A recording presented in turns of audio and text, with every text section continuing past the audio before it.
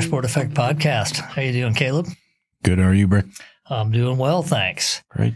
So today we're going to be talking about why it makes sense often, almost always, to use an iterative approach when you're doing BI projects. Yeah. I mean, not much more to say than that, right? That's what you should be doing. So we talked about this beforehand, and some of the reasons that were clear really were if you don't plan on doing an iterative approach, the lack of flexibility can really come back to bite you. So when you're creating reports, especially, but even when you're doing data architecture, you often have an idea of where you need to go, a pretty good idea. In fact, you may be positive you know exactly what the report should be. But what we find over and over is that once users actually start using dashboards and reports and data, their eyes open up. They start getting ideas. And if you're not planning up front to come back and iterate those reports, it can be kind of a bummer. You can end up with something that's just suboptimal and not meeting the goals the way the users would like. Right. I mean, you have to plan on that happening. I don't know, how long have we been using our own reports? For years. You know, me, myself, I've been doing this stuff and looking at these types of reports for ever since they came out and really started gaining popularity, 7, 8, 9 years ago. And I still have that. Yeah. Oh, let's do this. And then it gets on the page. I'm like, no, we need to change that. And it needs to be here or this wasn't worthwhile at all. And, it just happens. And you're better off just embracing it. Yeah, I think that's right. And it's funny, as you said, even us, I mean, we're good at this. We do this for clients all the time and for ourselves. And sometimes you just don't anticipate the ideas that are going to come once you finally start seeing the data on a page. Yeah, right. And by the time you see a report anyway, you've probably advanced your thinking a little bit since the inception of the idea.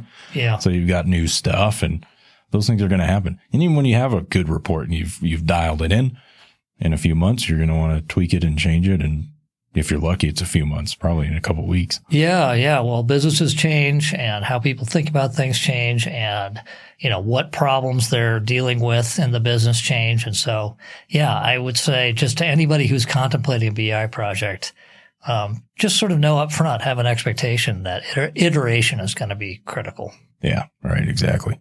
I think one of the problems too, and I've seen this happen, if you go into a project thinking we're one and done, you're almost shutting off feedback from users, right? So they're giving you recommendations up front and you're doing your best to do a design. Let's say you're the IT department or the BI guy. If there's not an expectation though that it's going to iterate, the users may disengage and actually not adopt very well. And so I think it's even important for users to understand, hey, this is an iterative process. We're going to do our best to implement exactly what you've described that you need to answer the questions that you need to answer or make the decisions that you're hoping to make with this. But we have an expectation that we're going to be able to make it even better once you start using it and realize exactly how to dial it in. Right. I mean, that makes me think of the flip side of this too, which is you would do a ton of, upfront work to try and dial in the right thing and then ultimately give it to the end user. Even when you do that, you still fall back into this. So you're right. You have setting the expectation that this is how this is going to work is really important. And not fighting it. There is kind of a balance. So you want to make sure that you're getting good information up front and you're getting to what questions are you trying to answer here, not just, oh, you told me you needed a pie chart, so I'm going to build you a pie chart. It's now why, what's that going to do for your business? So once you can get to those areas, then you can start that iterative process and making sure that the expectation is set with the user. This is not going to be a one and done thing. Yeah. And no pie charts, by the way, ever. Also, I just think if you're taking a viewpoint that this is one and done, you sort of squelch collaboration. So again, let's say you're having your IT department do your BI. And so they're engaging with business users and gathering requirements and then building out reports and dashboards.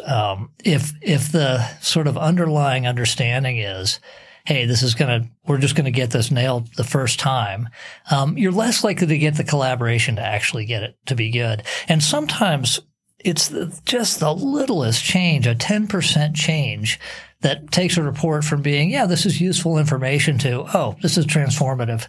This is actually driving what we do day to day and making our business better. Right. Yeah. I mean, and a good way to kind of dial in on those things is get a version 1 out there, watch somebody use it or let them use it, and then see, well, a lot of times what people will do is dump that data out to Excel and do something else with it. If you can see that and watch them do that and say, all right, what else are you using this data for? You can build that into your reports. People don't have to do that anymore, right? It just gets it that much better. Yeah, exactly. So what are some of the things that happen after you deploy a report that causes the realization that some iteration is going to be necessary to get it really dialed in? Yeah, it's a good question. So, it's interesting actually to think about how this does play out, because, you put something in front of somebody and let's say it's pretty close, like it's pretty good.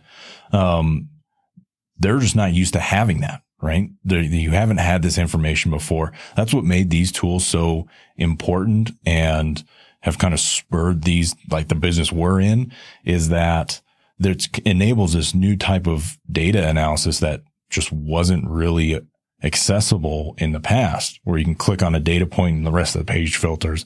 And when they're not used to having something like that, you get that put in front of your face. It's like all this information and these doors just open up and the gears just start turning. Well, there's definitely that. And then there's just the fact that with this information, people will start acting on that information, and that will lead to new areas of inquiry and interest and things that they want to see. And so that'll change what you want to see a lot of times on the report, or need another report to supplement it, or some kind of drill through, that type of thing. Yeah. Yeah. You might find a huge hole in your business process that needs to be filled before you can go any further, right? It's like, okay, well, now that I've seen this, and it might just be a small little sliver of the report, the next step might be, I need a report that shows me where this process is breaking down, right? Yeah. And so you go do that. And that's kind of that iteration that can make BI and a tool like Power BI or whatever else you're using super valuable, and making changes in your business to actually see that ROI. Yeah. The other thing that can happen is once you start using a report, you realize you have data quality issues. And so then you go back and start correcting those data quality issues, start doing some data quality cleanup or master data management, that type of thing. And then once you see the data after it's cleaned up, realize, oh, okay, now I actually know where this report needs to go. Yeah. I mean, that's a really important one, because it could change what the report's telling you if you get your quality cleaned up, right? Yeah. And getting that done and then saying, oh, okay, I thought the data was this way. It turns out it's that way. Let's make the report look like this. Yeah, yeah. Well, and there's also just the effect of having a report out there. Now there's just this flood of information coming in, and all sorts of new discussions and brainstorming and so on will be going on. Right. Yeah, it just enables this, just things you didn't have before. So it's like, all right, let's actually dig in here, and you can start finding interesting new things. And that's when, that iteration is so important, because you want to capture and capitalize on that new thinking that you've just enabled yourself to do. Yeah. And I think the other thing that leads to or contributes to that, and possibly needing iteration, is just the business getting used to using these reports. So the business may not have had good visibility into things before. And so now that they're getting it, it may take some time to get used to it. So you may put it, and we've definitely seen that internally. We'll put a new report or dashboard out and we'll use it for 3 or 4 months, and it seems like it's really good. But as we're using it, we start to learn things that then drives us in a different direction. And so, yeah, you just have to sort of be ready for that, I think. Yeah, right. I mean, and it's part of the, let's say you solve one of your problems, then you don't really need that report, maybe not in that form anymore. Like the example I'll give you is, I think in our Expert Insight series, Tanya was talking about how they have an initiative for their CRM hygiene. So just cleaning up their CRM. So they built some reports to give them good analysis into how clean is our CRM. once you've got that and your business processes are much more solid and you've used the tool, you probably don't need that detailed line level reporting that you did when you were trying to clean up your CRM anymore. You probably now are able to look at higher level numbers and you need detailed reporting somewhere else. So those things will shift around and they'll change as your business changes, and as you evolve, you get better at things. Some areas of your business fall behind. You're going to need to, be flexible there. Yeah, that's a really good example. It makes me think of another example that we did to ourselves. We talked about this many months ago, but last year we switched from doing hourly billing for our projects to just doing a fixed price for projects. And it broke a lot of our reporting. And in fact, we didn't even know what we needed to know in order to manage our projects well until we started doing it. And so we had to redo a bunch of stuff for that. We're still redoing it. Yeah. Yeah. As we learn more and figure out how to approach it better and think about it better. Yeah. It's true. Yeah. Yeah. I mean, we just this morning, we thought of almost another metric that might be interesting to look at, like the difference between overall profit and project profit, like the difference between those two. It was an interesting discussion, but those are the types of things is just seeing it on the page. You're like, oh, well, that one's really high. That one's very different. What does that mean? Why do those two things correlate? And it's almost led to a third. I mean, we could do that and it would be interesting. But anyway, that's just an example of the thinking that it can spur. Yeah. Yeah. All right. Well, I think we'll wrap up. I think it's important really to reemphasize that people, as they're going into a BI project, whether it's internally or with a partner like us or however they're doing it, just be ready to iterate. And don't put everything into that first draft. I mean, do a good first draft because you don't want to have adoption issues because you've got data errors or you've completely missed the mark.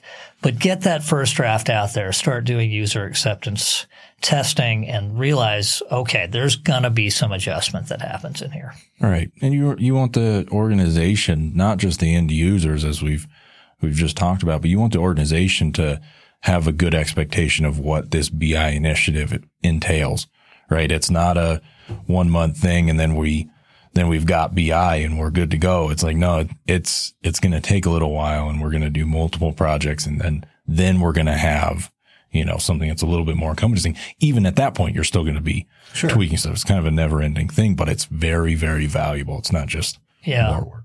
Yeah. And I think even if you love your first draft, which is often the case because you haven't had reporting, so you get a first draft of something out and everybody's thrilled because they're actually getting some visibility now. There still should be an expectation of you're going to be coming back and making it better. Right. You want to do that. Yeah. All right. Well, I think that's it. Thanks, Caleb. Thank you. All right.